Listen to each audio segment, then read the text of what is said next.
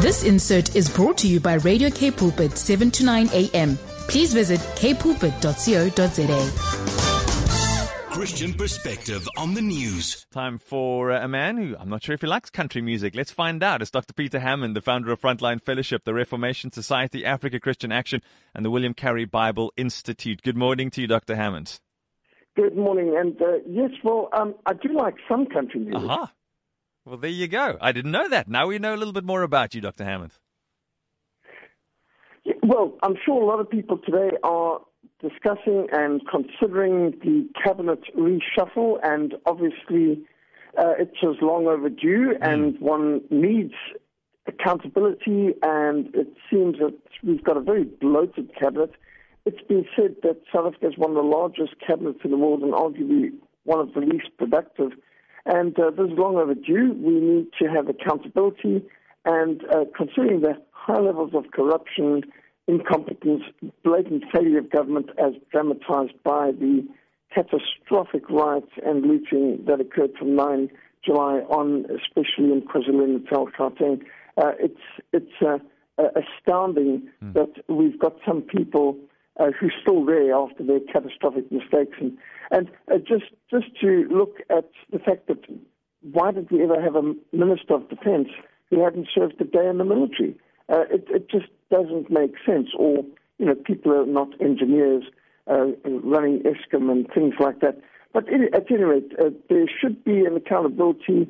There most certainly should be far more people out of the cabinet than just reshuffle to other places. But those are things where I think many people have forgotten the purpose of government and the purpose of the cabinet. In fact, the very term minister or cabinet minister, it comes from the Bible, it comes from our Lord Jesus teaching that the kings of the earth lorded over one another, and they call themselves benefactors, but it should not be so amongst you.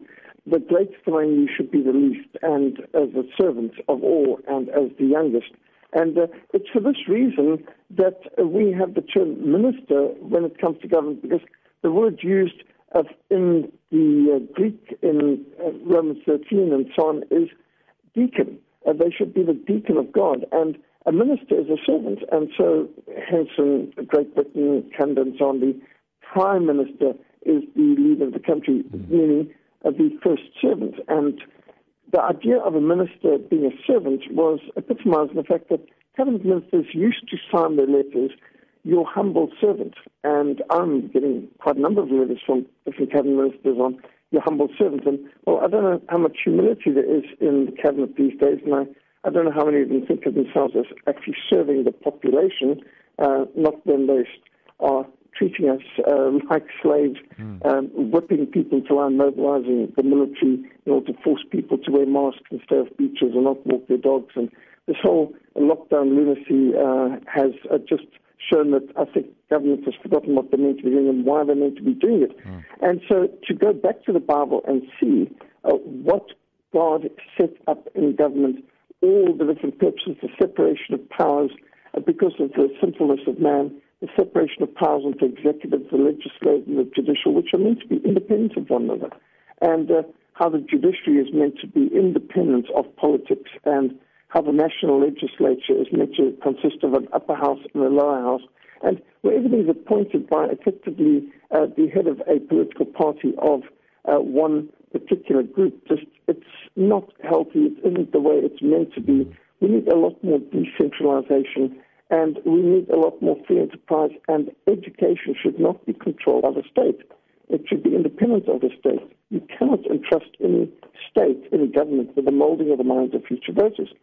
All education should be in the hands of parents, and the content of education should be moral, character building, and Bible-based. And teachers and textbooks should be accountable to the parents, because let's face it, God hasn't given the children to Caesar, He's given them to the parents. Children belong to God, and children should be led in the love and the fear of the Lord by their parents who are accountable to God. Civil government is under God. Civil government has limited jurisdiction. Civil government should uphold biblical law, and it should uphold the sanctity of life. When our Lord said, render unto Caesar the things that are Caesar's, and to God that are God's, He referred to that which was an image of Caesar, money, a coin. But by way of contrast, anything not having an image of Caesar does not belong to Caesar, and that which bears the image of God, like children, do not belong to the state. They belong to God, and they are accountable and under the authority and stewardship of their parents. The sanctity of life was the very foundation for the establishment of the government, and right back in Genesis 9, verse 6, given to Noah at the beginning of human government, whoever sheds the blood of man, by man shall his blood be shed, for an image of God is God made man. And the priority of any government is to protect the right to life of every member of society, and the preborn must certainly include that. And man is made in the image of God and has inherent value. And God has declared that anyone who takes the life of an innocent human being is to be executed. Murderers forfeit their own lives by showing contempt for the right to life of others. And any government should be enforcing respect for life, respect for property, respect for law and order, and plainly that has failed. Civil government is to serve its citizens. In the teaching of our Lord, he made clear that civil leaders are to be public servants in Matthew 20 and Luke 21. The kings of the Gentiles are lorded over them. Those who exercise authority call themselves benefactors. But you are not to be like that. The greatest among you should be like the youngest, the one who rules like the one who serves.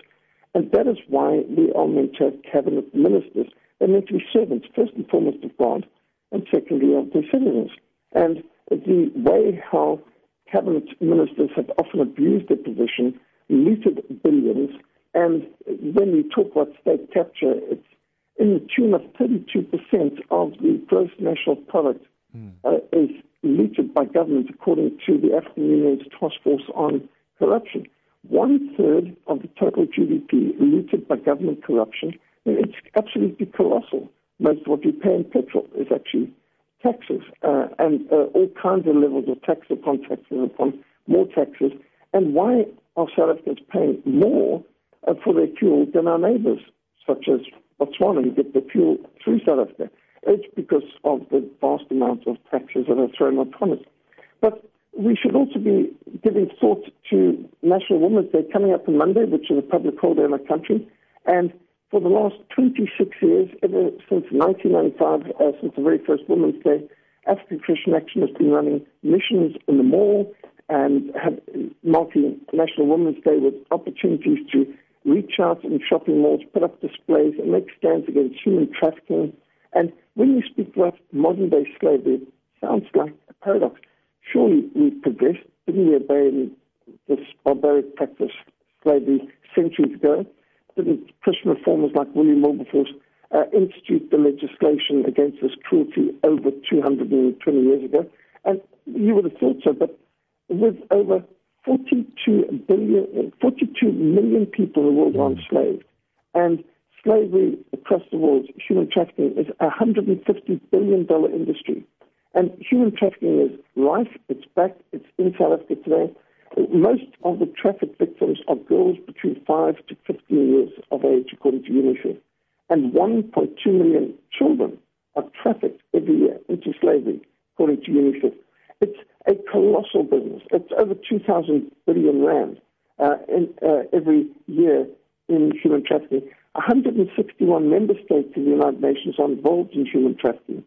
And some films and books like The Whistleblower, written by Catherine Bolkovac, who was a policewoman from America who worked for the UN in Bosnia, documents how the United Nations have been involved in human trafficking. And it's absolutely horrific. We need to know the issues. We need to speak up. We need to show love and action. Many are tricked, transported, trapped, and used in trafficking. And so we need to be exposing and dealing with this. They say that between 28,000 and 38,000 children are currently being prostituted in South Africa under human trafficking. That's according to the National Center for Justice and the Rule of Law. And the amount of human trafficking taking place today worldwide is a scandal. Jesus came to set the captives free. The thief comes only to steal, to kill, and to destroy. But Jesus came that they may have life, and life to the full. And at his first sermon at his church, at the synagogue in Capernaum, our Lord Jesus said, "The Spirit of the Lord is upon me, because he has anointed me to preach the gospel to the poor. He has sent me to heal the brokenhearted, to proclaim liberty to captives, recovery of sight to the blind, to set at liberty those who are oppressed, and to proclaim the acceptable year. And so, if people are interested in getting involved, we have got 12 teams on Monday in 8 different shopping centres and other different key traffic lights where we will be distributing pro-family, anti-human trafficking literature, evangelistic materials, making a stand.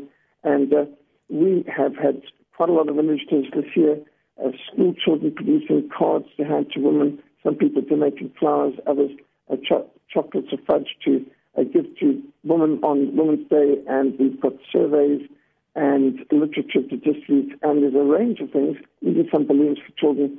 So look out for an African Christian shopping centre near you, and you can contact us to find out where we will be, and if you can volunteer for time, contact Delinda at .org.za, that's Delinda, D-A-L-I-N-D-A, at christianaction.org.za, or visit our website, christianaction.org.za. Thanks so much, Dr. Peter Hammond. He's the founder of Frontline Fellowship, the Reformation Society, Africa Christian Action, and the William Carey Bible Institute. Want to listen to that again and get the details of the event Dr. Hammond mentioned? You can find this as a podcast on kpulpit.co.za. Click Morning Shows, click Get Up and Go Breakfast, click Christian Perspective on the News, and you'll find this freshest one at the top of the pile. Here's to a beautiful day and a good weekend. Thanks, Dr. Hammond. Thank you. God bless. This insert was brought to you by Radio K Pulpit, 7 to 9 a.m. Please visit kpulpit.co.za.